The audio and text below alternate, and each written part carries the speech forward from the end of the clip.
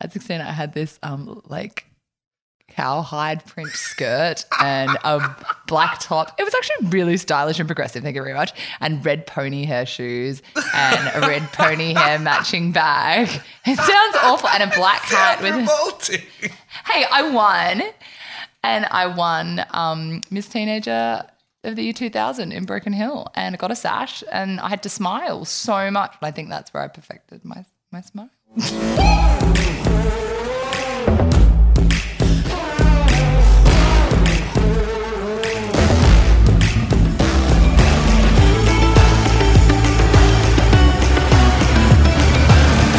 Hi everyone, and welcome to Maker and Creator, the podcast about creativity, culture, and inspiration and how it all affects us. My name is Jai Smith, and I am joined by my co-host, Alex Adams, also known as Ms. Darlinghurst. Hello. Hello. So this episode, we were actually meant to record before we even started, but I'm glad we didn't because I don't think we'd know what we were talking about. And so if this will be the first piece of content you'll be able to get, but Alex Adams was really the inspiration for me wanting to do this podcast, whether she knows it or not. But basically, Alex formed one of those friends in my life who I'd known for a very long time. I think I've known for like 10 years now. Yeah. Yeah. It's got to be at least 10 years. Adrian Player's been 9 years. 10 years, yeah. Yeah.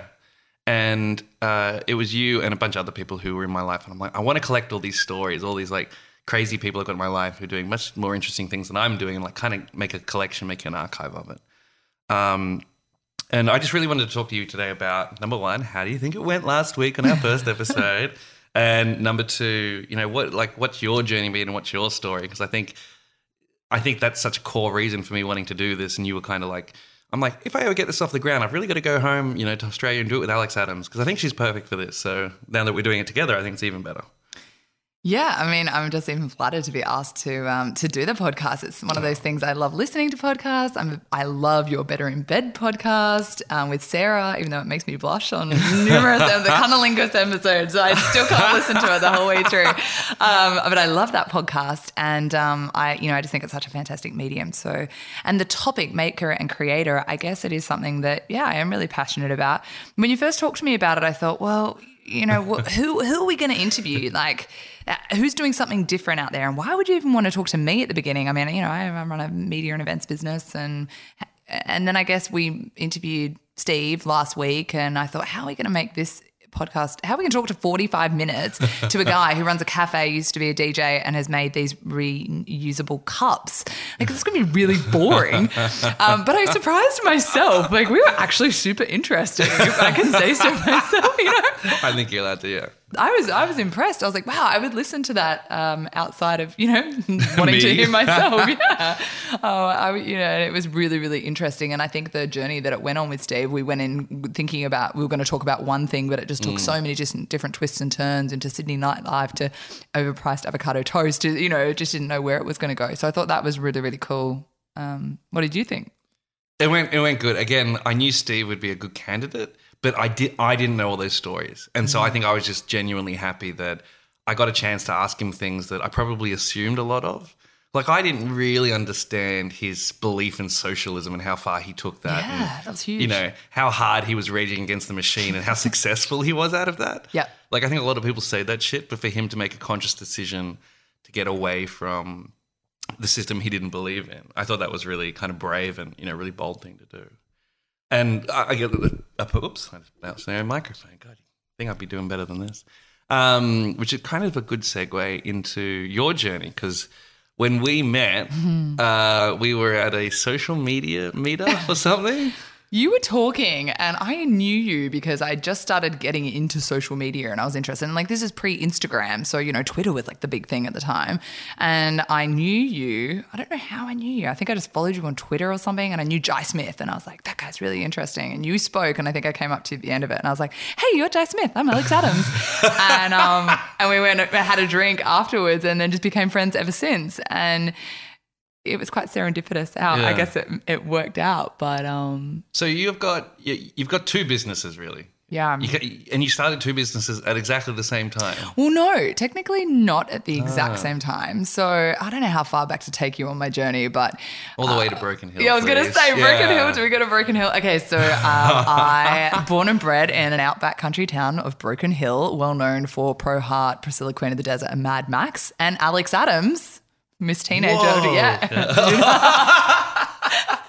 Miss Teenager of the year 2000 at the St. Patrick's Race Course. Yes. So there's a lot of amazing things that have come out of Broken Hill. I know you're impressed. So then I came here, bright-eyed, bushy-tailed, 18, do my journalism degree. I was like, did my degree, came out of uni, couldn't get a job. No one hired me as a print journo. So I ended up working in sales and marketing for about 5 years. And I think that's around about the time that I met you. I was wearing a suit to work. I was working in the corporate world, right? That's right. Yeah, you were very suited. Well, not that night, but I'd met you later that week and you were suited for something. Yeah, like I used to wear cufflinks and, you know. Oh, that's right, yeah. Yeah, like stockings and high heels, and very different to my work attire now. So I was working in corporate, and I truly believe that through boredom comes creativity. So I was very bored in my job and what I was doing, and I was really missing writing. I hadn't written anything for 5 years, and so I had gone back to the community. I did this little community college course on writing, and everything in the 12-week course was exactly the same from uni pretty much. It was a bit of a refresher except for 2 hours on blogging. And this was back in 2009. I was like, what the hell is blogging? This is amazing. And there weren't that many bloggers in Sydney at the time, back in 2009. There was quite a few American bloggers that were starting to pop up. And I just thought, wow, this is really cool. I would love to start a blog.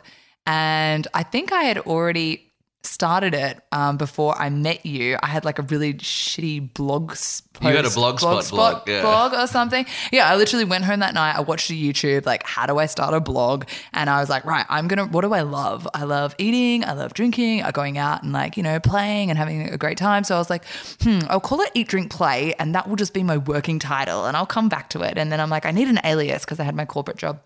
So I was like, by day, I'll be Alex Adams, and by night, I'll be Ms. Darlinghurst, living at Darlinghurst at the time. And so I started that. So I think I just started that journey when I met you. And of course, you became my friend very quickly, and we're like, we need to get you off Blogspot. And that's right. I think I was just hypercritical of your Blogspot account for a bit. Thank God you were, because it was awful. And you just opened my eyes to, you know, so much. I was technically retarded, I think, and also social media. I wanted to know more, but I was starting at the bottom. And yeah, you turned it into a WordPress site, and you designed the first Eat, Drink, Play logo, and you know, you were like, set me on the path. And so that was kind of going along, and I started writing about bars and restaurants and whatnot. And then about a year into that, I was really inspired by guerrilla dining and pop-up dining that was happening in London and New York, and I was still working in my corporate job. Right. So by day I was, you know, writing my emails, aka actually I was writing blog posts. I was pretending to write emails to clients, but really I was writing blog posts and then posting them after work. Yeah. And then by night I was Ms. Darlinghurst running around and doing all these things. And I think what I saw then was that there was a real gap for, maybe it was the country girl in me looking for ways to connect people offline, but I saw that, you know, people were communicating on the blog and they were writing on it and they were tweeting and everyone was talking about food online, but no one was actually getting together and meeting people in the flesh and going and because meeting this people. is before the big foodie culture hit, right? I think it was even pre-MasterChef maybe. Yeah, I MasterChef think was so. just coming out. Yeah. I mean, I call it the MasterChef phenomenon because a lot happened as a result of that. But it was, before food was everywhere and everyone was a food blogger or an influencer. And so I guess inspired with looking for ways to connect people offline, I came up with the idea of doing secret foodies. And the idea was really simple. It was, I'm going to host a dinner party for 10 people, of which you were one of them. And I said, just bring one person I've never met before. So 20 people came. Do you remember? Oh, yeah, because no one knew each other, right? And we got texted the address like a couple of hours beforehand and stuff. Yeah. So the concept is still the same, like nearly 9 years later where, no one knew where they were going. You got a text message 2 hours before the location. The theme was Hong Kong Nights. It was at a venue that had just opened up in Potts Point. And 20 people came, had a fantastic night, and that was on the Friday. And I swear I didn't sleep all weekend. I remember calling my mum and I was like, oh my God, Mum, I found this amazing thing I'm going to do. I'm going to like run secret dinner parties. And I shit you not, on the Monday I quit my job. I gave my 4 weeks notice. Really? And I was like. It was that quick? Yeah, it was really quick. I was like, I'm going to run secret dinner parties. So I gave my 4 weeks notice. You were like, again, you built me another website and you were like, I'm going to help you with this one. I think you like helped me with that. And then that's right. We were doing booking engines and stuff, like some calendar. I remember giving us that. Yeah, you did it so much in the beginning to help me, give me that push, and also that confidence boost that I needed as well. And so yeah, I was 25 at the time, and I had saved the deposit for an apartment, and I thought, you know what, I'll buy an apartment anytime. I'll invest this in a business. So at 25, I did that. During that 4 week notice that I gave, I sort of picked up. Some old boss came along and I ended up picking some work up a couple of days a week, just sort of pay the bills. And then I just sort of dedicated myself to it and thought, right, I'm going to keep going. Eat, Drink, Play at the time Eat, Drink, Play didn't make money for years. I think the landscape has definitely changed and evolved over the years. So Eat, Drink, Play was, this blog, and I remember I'd go to media dinners and I'd be like one of the only bloggers there, and it'd be traditional, that's right, yeah. Be like traditional print journos there. And they'd kind of turn their nose up a little bit like, oh, what's a blog? And then, another year would go by and those people would be like, so how do you write clickable articles? And how do you get people? And I'm like, Tell me about how to write a headline that people will actually read. Yep. And then, 2 years later, it's like mainly bloggers and online media, and all those print journals had lost their job because they weren't writing clickable articles. So going back a step, the big question you've got to ask is like, why? Like, why did you even bother to do it? Like, why? Like, I understand the passion piece for Eat, Drink, Play, but why bother with Secret Foodies? Like, I just think I found something that I really loved doing. I'm a connector, I think, so I just loved bringing people together. Yeah. And with that, I don't know, maybe it stems from my mum. My mum's she was a bit of a dinner party host, queen. She would every weekend we'd have people over for dinner parties, and she'd be preparing and bringing people together over food. And I think that I just saw a way to just connect people and bring people together. Yeah. And yeah. And so going on from that, like, what was the confidence thing like? Because that's really interesting. Did you lack the confidence then? Did you, do you think many people do? Like, no, I think I had, I had naive confidence, really. For the first 3 years, I kept saying to myself, I can always go back and get a corporate job, but I can always go back and get a corporate job. And then 3 years into it, I was like, no, this is my job. I'm not going back to the corporate world. I'm going to make this happen. And I did. So fast forward, 8-9 years, Eat, Drink, Play is now in Sydney, Melbourne. We've got a team of writers in both cities. My newsletter goes out to over 80,000 people alone in Sydney. Yep. Secret Foodies, we do events in Sydney, Melbourne, Brisbane. We do a lot of private and corporate events. We do a lot of brand partnerships and activations. So I ended up buying an apartment 3.5 years ago, albeit at a much higher price, but I ended up getting everything I ever wanted by taking that leap. Amazing. And what do you think was what was the number one challenge? Like, did you have people doubting you? Did you, what did your parents say? My parents were really lovely and supportive. I'm of the generation, which we talk about in the Steve episode, of you can do anything. So my parents were very much, you can do anything. You sure you don't want to go back and get your corporate job? Because I was on a good wicket. I was making really good money. I was on 6 figures at a very early age in my 20s. And then I remember my first year, I went to my accountant and in fact, you had an accountant in your very first years. I went to my accountant and I said, and he goes, oh, Alex, I'm really sorry. You made $30,000 this year. And I was like, I made $30,000? I made that. Are you serious? I was like, that's amazing. And I had never been more proud of a paycheck than that first year. I was like, I made $30,000. No one paid me that monthly. I created that money out of nothing. And I was there was so no proud investment, of it. was there? No, I bankrolled it. So I had, the deposit for an apartment, and I think the biggest challenge I found was I definitely put my head in the sand with a few things. I wasn't great at the books, so that money I definitely would have spent differently had I had some guidance. Really? I was only 25 at the time. I look back now and I think, what do you even know at 25? And these wise old age of yours. Yeah, it's almost 10 years later. And yeah, I was really proud. I guess coming back to the whole topic of this podcast, making and creating, I was so proud of what I had made and created, And that's it. I think when people think about creativity, they think, oh, it's about art, it's about design, it's about something you can put on a wall, and it's not. And that's really what I'm trying to crack here, is that people who make stuff in so many aspects of their lives. And I'm always fascinated by why on earth do people do these things? Like, I think people are too afraid to ask why we started Better in Bed. I don't think anyone's, but it's a really nice story when you hear Sarah talk about why she did that and kind of how it came from this kind of oppression when she was a teenager and how uncomfortable that made her feel, and how she genuinely wants to help other people.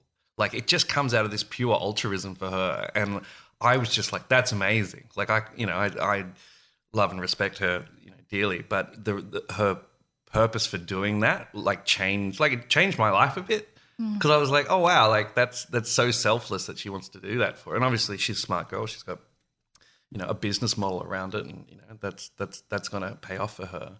But I think it's that bravery piece and that inspiration piece that I'm really trying to understand.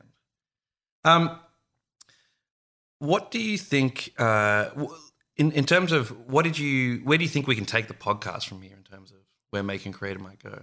I think you're absolutely right. I mean, making and creating doesn't have to be even a physical sense. It doesn't have to be that piece of art that you put on the wall. So I'm really curious to see people who are doing interesting, different things, and rather than just, they're creating something cool, delving into the why, like you mentioned. I think that's what's going to set this podcast, away from. There's a lot of other podcasts out there, like you said, that are doing maybe similar topics, but I think delving into the why and what drives people to do what they do is the human aspect is really interesting.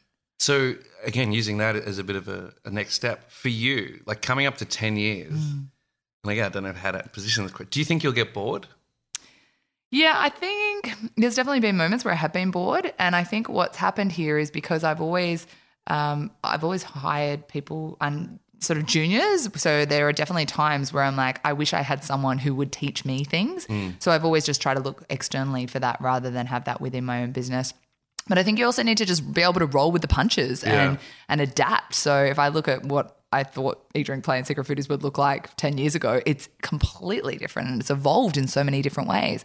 We started doing Secret Foodies public events where people buy tickets and they come along, and then I was like, well, why don't we just do this on multiple days as well? Because it started selling out, and if we could only do 60 for a sitting, it's like, well, maybe we could do it on 2 days. 60 for a sitting? That's how big these events are. No, they're more. Like Christmas in July will be 120 people a sitting, and we're going to do 3-4 sittings.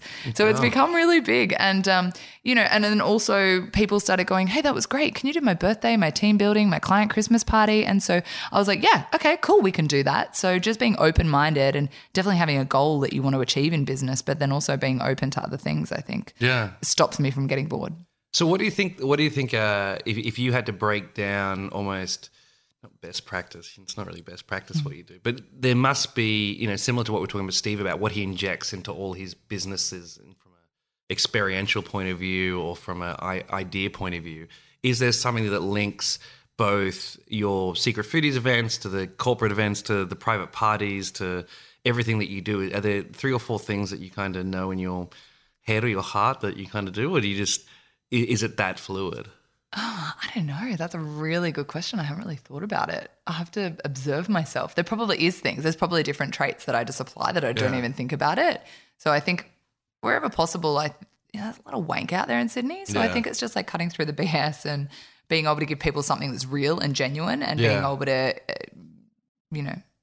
give them a real experience no matter what they're doing. Yeah. And real value as well. I think there's a lot of overpriced crap out there. So it's like gives people an experience that they're going to remember, that they feel like it was good value for money, and they're going to want to come back and again and again. What's your biggest highlight moment? What's your most proud of moment besides that first paycheck? Oh, another good question. I think last year I had a bit of a proud moment where I looked at our Facebook, because we list all our events on, Facebook events, and we had 2 events in Sydney. We had one in Brisbane, one in Sunshine Coast, and one in Melbourne. And I just looked back and went, wow, that's cool. That's really cool. And then we sold out all of them, and I was just like, that's amazing. That's insane. I was really proud of that. What's been the worst moment? Worst moment. Oh, look, we've done hundreds of events. pretty much I'd say 99% of them have been amazing. But we've had a couple. Like I remember one time, I was only like year 3 or something into it, so I was still quite young, and knowing how to adapt to this. But I went and I had worked with this, went to this venue, liaised with the chef, ate the food, everything was fine. We'd worked out to do this event, and then on the night, everything turned to shit.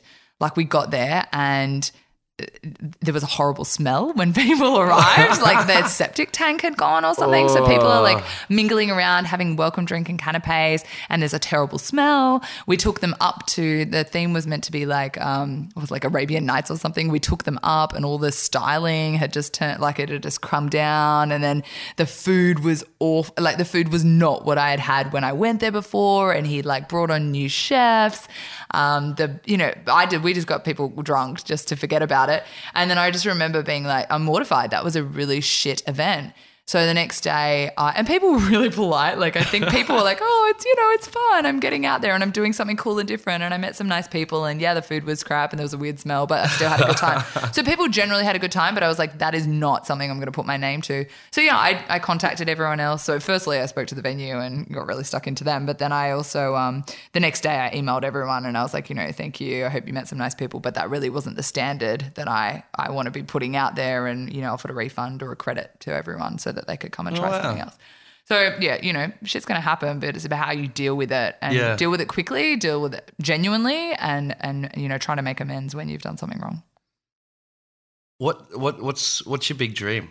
What's next on the horizon? Like you're a planner. You definitely plan things in advance. To do a podcast with my friend Jai. That's been a big one. I mean, to do different things and challenge myself. I think I've definitely gotten more interested in, that sort of creative strategy side, and working with larger corporates and brands, even if it is on like their launch events, or, I did some really interesting stuff a couple of years ago with Diageo and like their world-class cocktail week and curating that sort of stuff I really love. So I think maybe further down the track, Secret Foodies and Eat, Drink, Play will be part of a bigger, whether it's like a creative agency or something that's bigger. Alex Adams Empire, yep. Yeah, just, the empire needs to become bigger. Just working on sort of bigger brands and more creative strategy, I think, is where I'm probably headed. But for now, I've still got some goals that I need to achieve in the business, and focus my efforts on maker and creator. What do you do for fun? Well, yeah, look, I like hiking. I love working. I mean, I eat and drink a lot for work. So I love working out and running, hanging out with my friends. I love traveling. And recently I've picked up the ukulele, and I've been learning how to play the uke. I think we've got to get some theme song out of that or something. Yeah, I can maybe write a jingle. Yeah, exactly. Oh my God, we're going to look at that. Look, I'm really excited, and we're going to keep this one short because it's going to be a little trailer one, but I'm really excited, and I'm genuinely always smiling when I think about doing this. And I think everyone else who kind of comes on the journey with us will hopefully get a lot out of it. So, thank you for agreeing to do this with me. Thank you for choosing me. It's really exciting.